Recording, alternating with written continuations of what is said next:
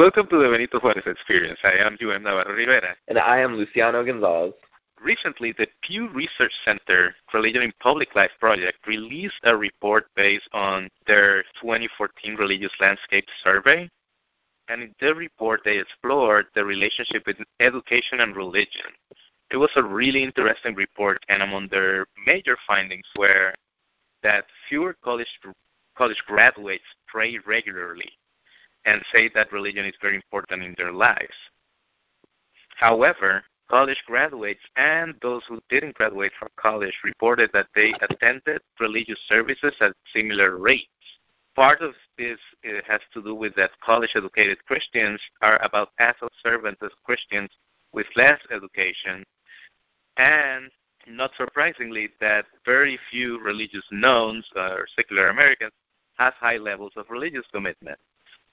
So the topic we're going to be discussing today is the role of education and secularism, and particularly because these particular report from Pew challenges some of our assumptions as a secular community in which we praise and we talk a lot about the role of education in increasing the ranks of the non-religious, but this report seems to give some basically mixed results in that regard. And I don't know, what do you think about that, Lucian?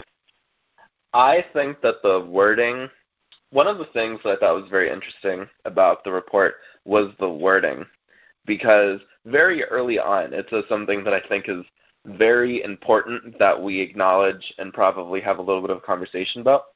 In the second paragraph of the main article that we're going to be using today, it mentions that some of the ways that higher education works with lower levels of religious commitment is belief in God and how often people pray.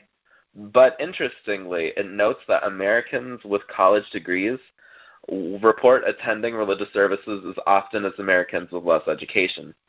As Latinos, I think that this is something that we're probably a little bit familiar with, because I have had experiences with my family where from time to time they'll try to get me to go to church, even though they know that I'm an atheist. And I'm sure that you've probably had some of the same experiences happen to you, haven't you? No, because people don't do that to me anymore. But maybe at some point they did. But I think you hit something really important in here, and it's these differences between belief and behavior. And it got me thinking.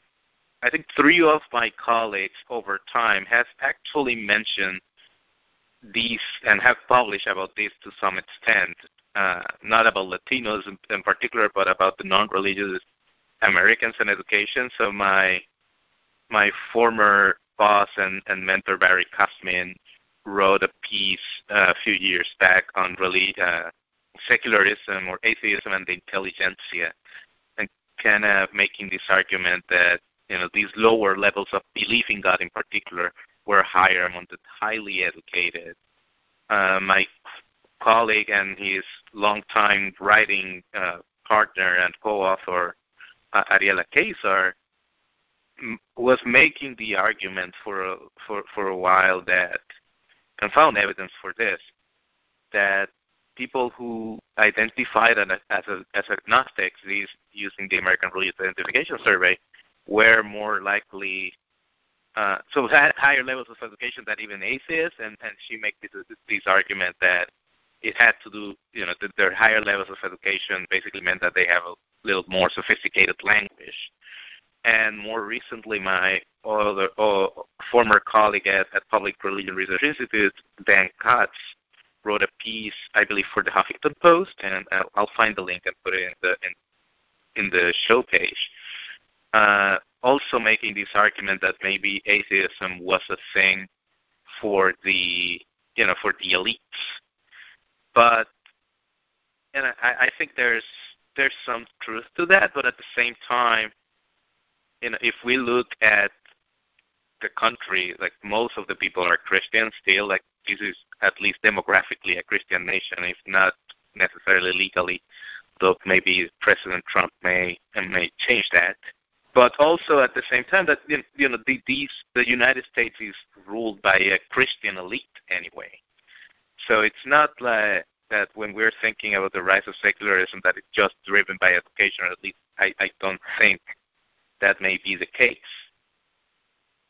I think that what you touched on is very important. One of the things I thought was interesting that you said was that you talked about people who, the people who have the highest levels of identification, the people with the highest levels of education are actually agnostics, which I thought was very interesting because on at least in the Bible Belt, there are plenty of people who don't even know what agnosticism is. I was speaking with an acquaintance of mine the other day who works at my university, and she was telling me about her beliefs. I was asking her questions about her level of knowledge, and I told her that my girlfriend's an agnostic, and she had never heard that word before. So I think that's very interesting that apparently the people with the highest levels of education are agnostics, and that's paraphrasing what you said, obviously, but that was the way that I heard it. So that's something that I never knew before.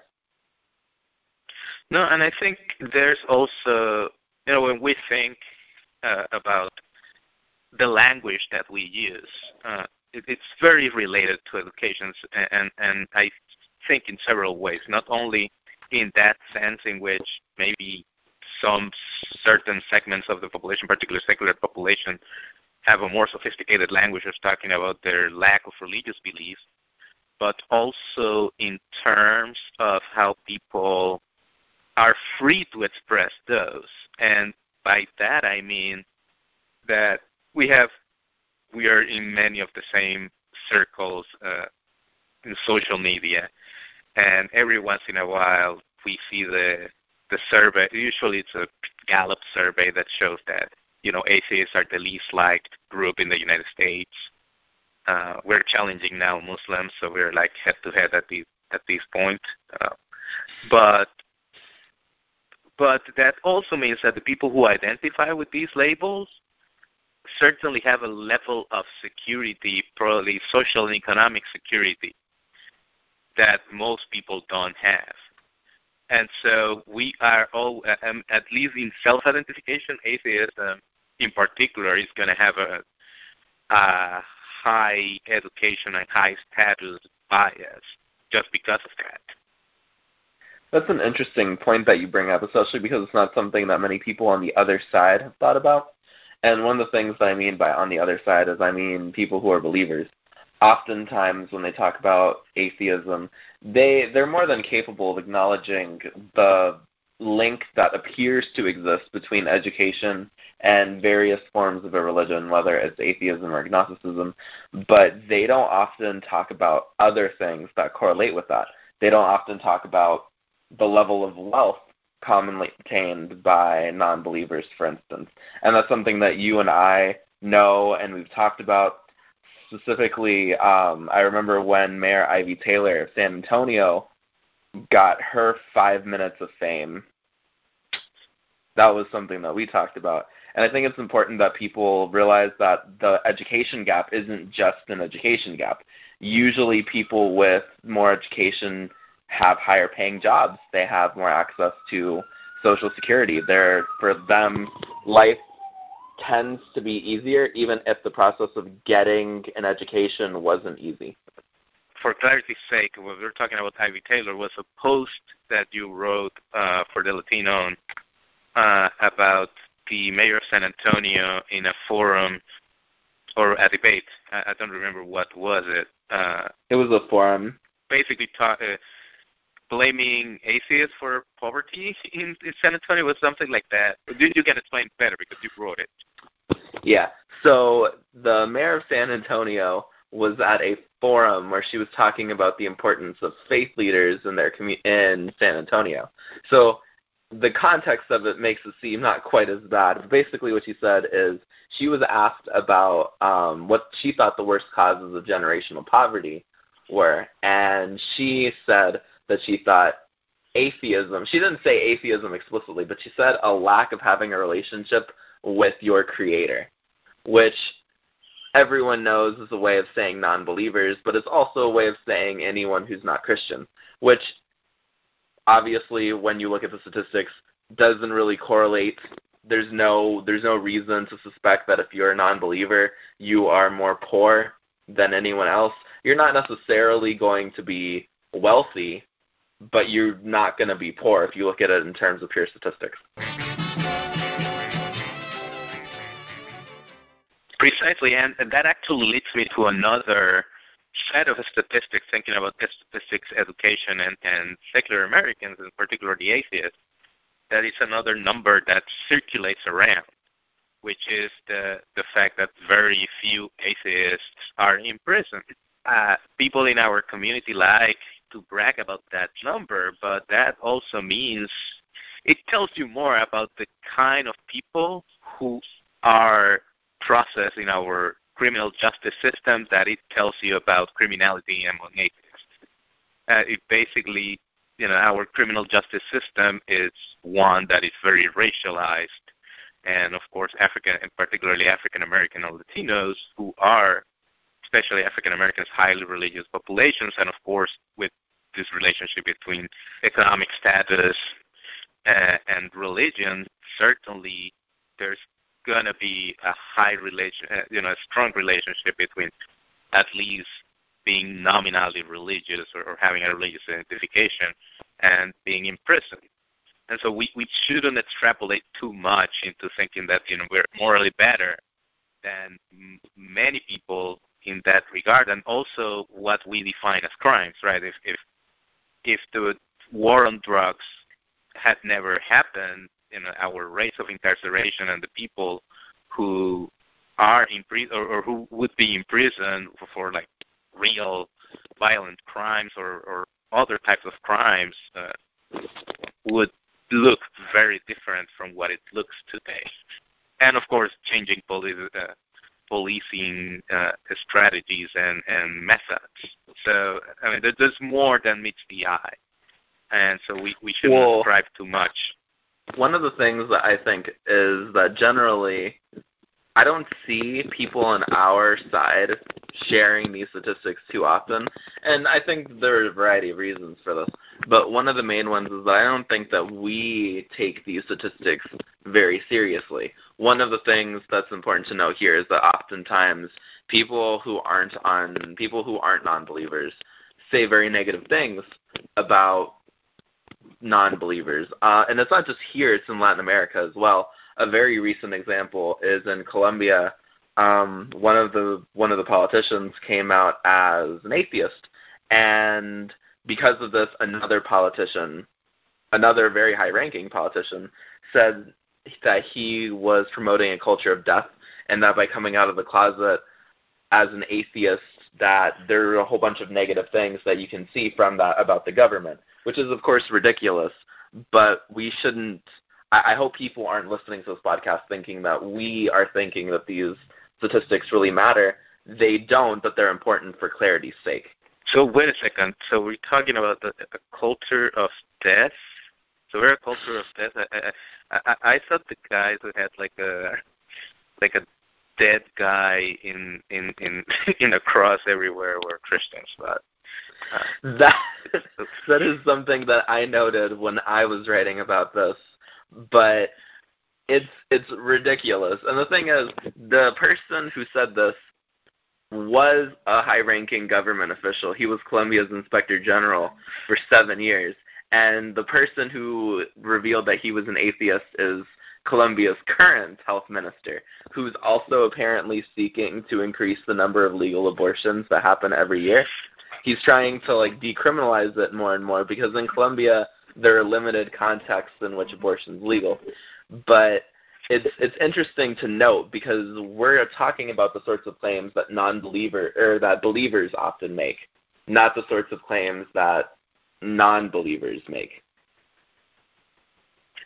Okay. So anyway, the reason I want to talk about these particular subjects beforehand, and it's that one of the things that it's missing. When I head back to the subject at hand after this beautiful digression, it's that one of the things that is missing in this Pew report, and that it's very important for the scope of this show is the role of race, education, and religion. And particularly for our community, the non-religious community, I think it's important to bear in mind that a lot of the growth in secularism, although in reality, it's certainly higher rates of education in general in the United States have happened over time, and we can, make some links to that in terms of how the secular community has also grown. A lot of it has also happened among people of color, and I'm going to share some numbers from Pew in the post of this show when we go public, that basically show that particularly Latinos, African Americans, who are an increasing number of the non-religious population, also tend to have lower levels of college degrees, like the graduations. And I think oftentimes we sound very elitist and thinking that having a college degree is kind of like the end all of religion, like just that college education is going to give you something that it's going to make you disbelieve in God. And I think we have a very, very elitist view of college education, and I think a very distorted view of what most people do in college.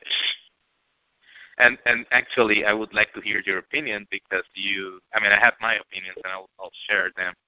But I would like to hear what you say, mostly because your college experience is much more recent than mine. And I want to take this moment to congratulate Luciano, who at the time of this recording is about to graduate from college. Yeah.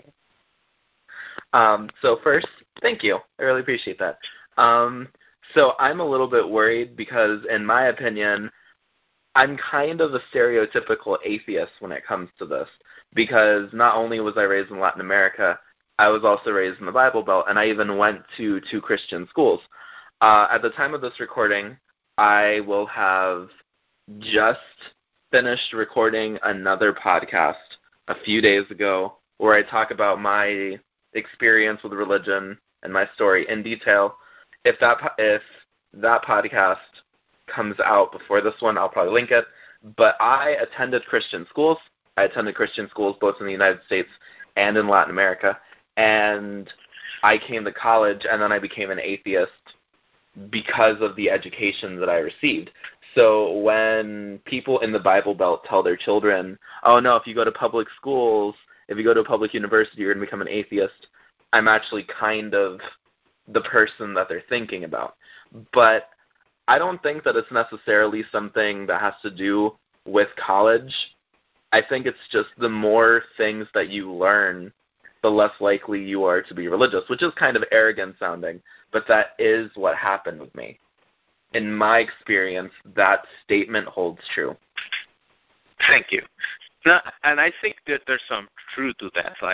Certainly your experience, but I think your experience it's more typical than people think, because your degree is not on physics, it's not on biology, it's in history and anthropology. Yep. Exactly. So I think we as a community have a lot of an obsession with the hard sciences. And in reality, I actually looked up the National Center for Education Statistics as the graduation data since 1971 to 2015 of degrees granted in the United States. In this case, I chose undergraduate degrees because most of the people with higher education have just a college bachelor's degree. Fewer people have masters or professional degrees, and fewer have PhDs. So I just look at that, and in those 45 years, what the difference between 1971, the period 1971-75 to 2011-2015, I pulled those 2 periods of 5 years. The number or the proportion of people who graduate with physics and math degrees has declined, and it was never very high. It was 2% for each in 1971, 1975, and now it's about 1%. The percentage of people who graduated with degrees in education, this is very important, has also gone down significantly. And this is very important because basically we're educating fewer teachers.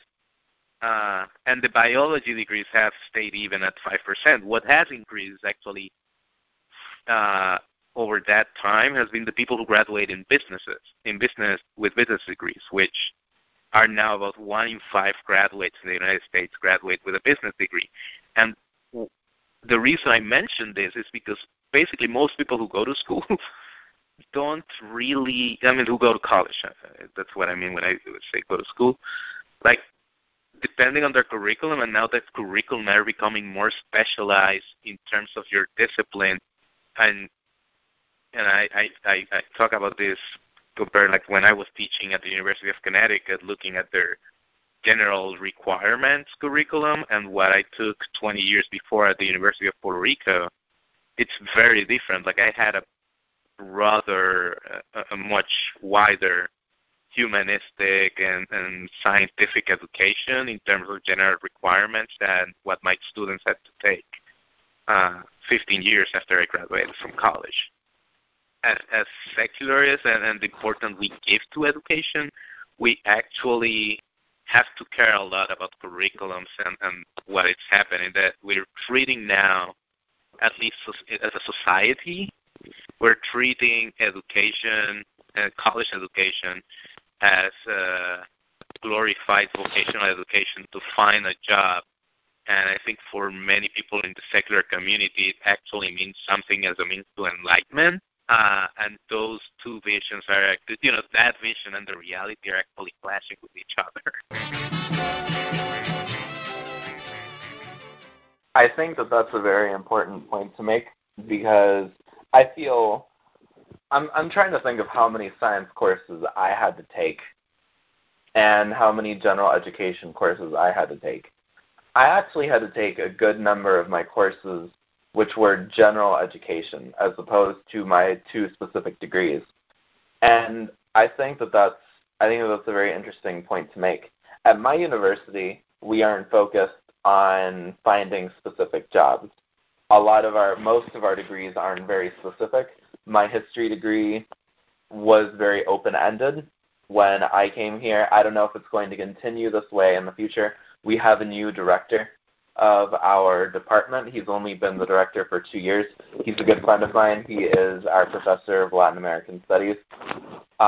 Specialty is Mexican history. He's a pretty cool guy. So for me, it's very interesting to hear this perspective and to talk about it. Most of my courses were general education. I think almost half of them, as opposed to, because I only had to take 45 degrees, or I only had to take 45 total credits out of 122 to get my major and my minor. So I'm wondering what sort of an effect this is going to have in the future as more people gain more general education at universities. I wonder if this is going to affect their religious views, because my science courses were some of the courses that got me interested in learning more about religion and theology.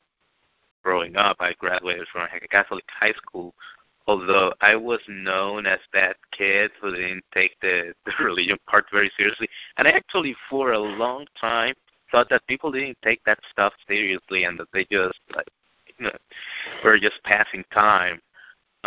Even though I like the language, this is why that comment that Ariela, my former colleague Ariela Kaiser, mentioned about agnosticism resonates a lot with me, is that I didn't have the language to express what I was thinking about God and religion at that time. But as I went to college and I learned, and I had a very humanistic education. I had to take 2 years of world history, 1 year of physics, 1 year of biology.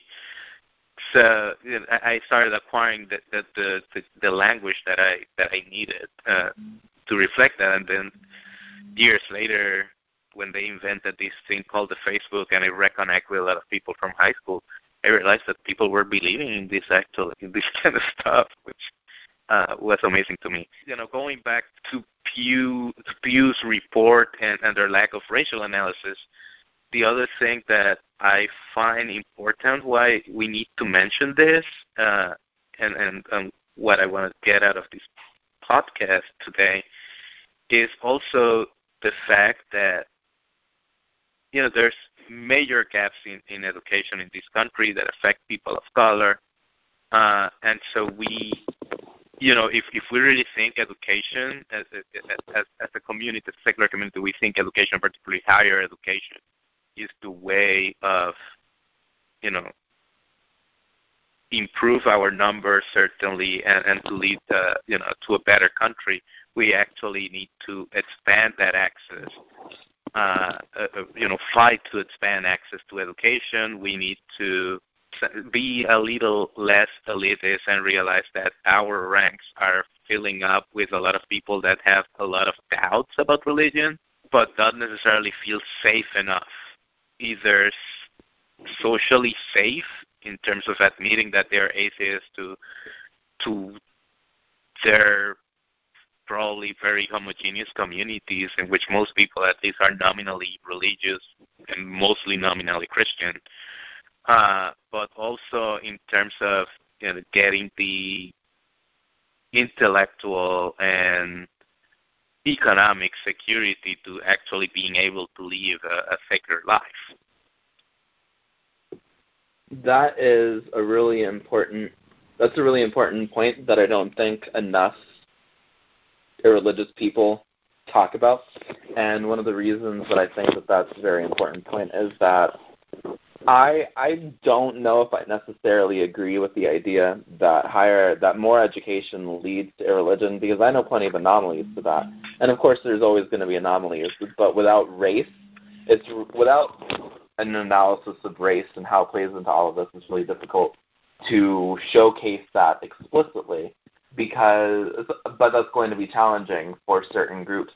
Like for Hispanics, it's very difficult to get accurate numbers of how many of us are going to college, how many of us are staying in college, how many of us are actually graduating every year, and that's going to make this a very difficult thing to study.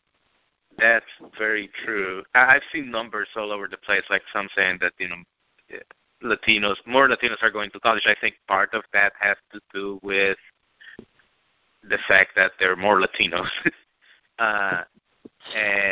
But I think we certainly need to work on retention, right? Most Latino kids growing up nowadays don't come from wealthy families. Many people in our communities justifiably are very debt averse, and now the only way that you can finance your education, it's through loans. So we're having a major student loan crisis in this country right now. So I think as secularists, we need to think about our public policy priorities and how we convert our values and goals into real public policies, and basically, help create the world that we want and not wish it. And this is one aspect in which the religious right has been very good at, in terms of, they could actually pray for this stuff to happen, but they're actually very good at acquiring power. And we are the people who are obsessed with reason, but somehow we're wishing that we had power, and we don't do much in terms of acquiring it.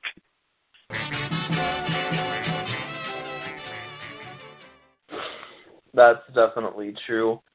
It's going to be an interesting period in time to watch more and more non-believers get involved in various methods of acquiring power, such as not only getting an education, but also actually running for office and winning in a few cases as we know, there are atheist politicians in the House of Representatives. I don't know if there are any in, I think that there might be one in the Senate, but I'm not entirely sure. I don't think there's anybody in the Senate.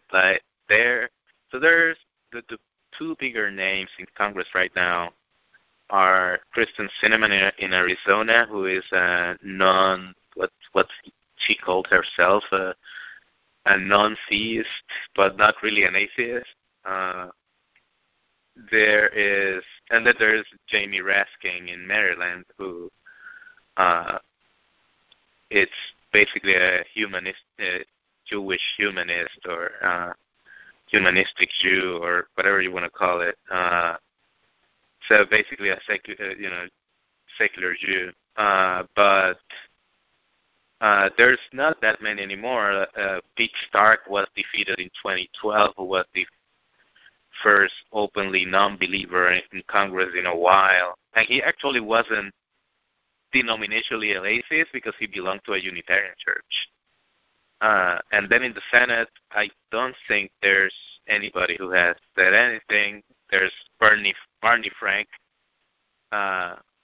who interestingly, and this is one of the interesting things about atheism in this country, Barney Frank, I believe, was the first openly gay member of Congress back in the 80s. The person that I was thinking of was Juan Mendez, who... but he's in the Arizona Senate. Yeah. Yeah, he just moved up to the Arizona Senate. I believe actually the old seat held by Kristen Sinema.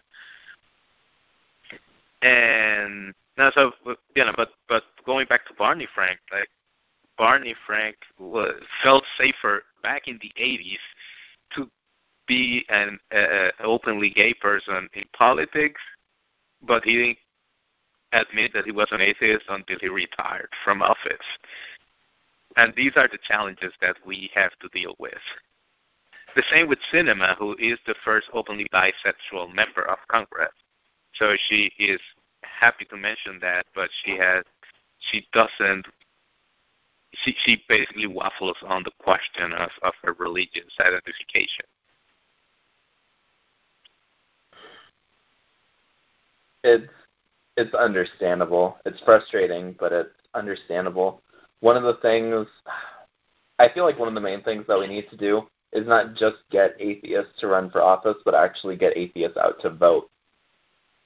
I feel like that would be a big help, because the main people who are not going to be bothered by the fact that they're voting for a non-religious politician are probably non-religious voters.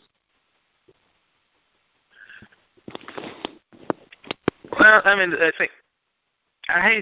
but also at the same time that, to wrap this up and probably wrap the show up, I think with the way that Congress is gerrymandered, most districts, I think there's several few safe districts where secular people can run.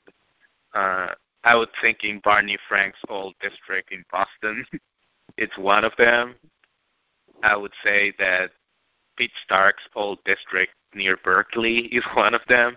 So there are certain pockets where an openly atheist candidate can run well. I would say actually another district that is pretty safe for a secular person is my own district, which is now held by Jamie Raskin, which is the suburbs of Maryland.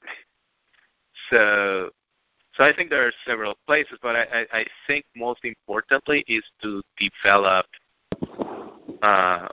candidates in a pipeline at the local level. Arizona has been very good at that, and there's some organization going on, the Free Thought Equality Pact, which I interviewed Ron Millar for the Secular Nation podcast, and I'm going to actually link to this. But I think going back and wrap it up with the aspect of education, one of the easiest offices to kind of hold is the school boards. It's very cheap to run in them. You probably don't need that many votes because in local elections, not that many people vote. And I think secular organizations at the local level could do a very good job in rallying people around in local politics and actually get into some of these spaces that are low turnout and where like a very well organized community can actually run away with a lot. And it's a great, excellent training ground for eventually not just winning office at the local level, but running and getting some political careers really getting started. I think that's a really good way to go about it. I know that another thing that people who are interested in politics who are non-believers can do is that they can run to become members of their state executive committee of whatever party they're in, because atheists aren't just Democrats, they're also Republican atheists, they're Green Party atheists. I've heard that they're libertarian atheists, but I don't know that I've met any. Well, yeah, you should hang out with me. I met many. But, no, yes, and, so to close this show, basically, we have to rethink of, what kind of vision, that vision that we have as atheists of our importance of education and kind of how we're going to shape that society that we want, in which education it's an important tenet, not just of public policy, guiding public policy, but also, guiding our population, not just like secular people, but the American population in general. And so, we basically need to come up with a better political organizing, and I think that's a subject for a future show. I don't know if you agree with me on that one. I think that's definitely something that we should devote a whole show to. But anyway, thank you for listening. Please remember, subscribe to the podcast. It's in iTunes. Like it in Facebook. Follow us on Twitter. And please review it. Please, a good review, of course, in iTunes or your favorite application. Thank you for listening. This was Navarro Rivera. And Luciano Gonzalez.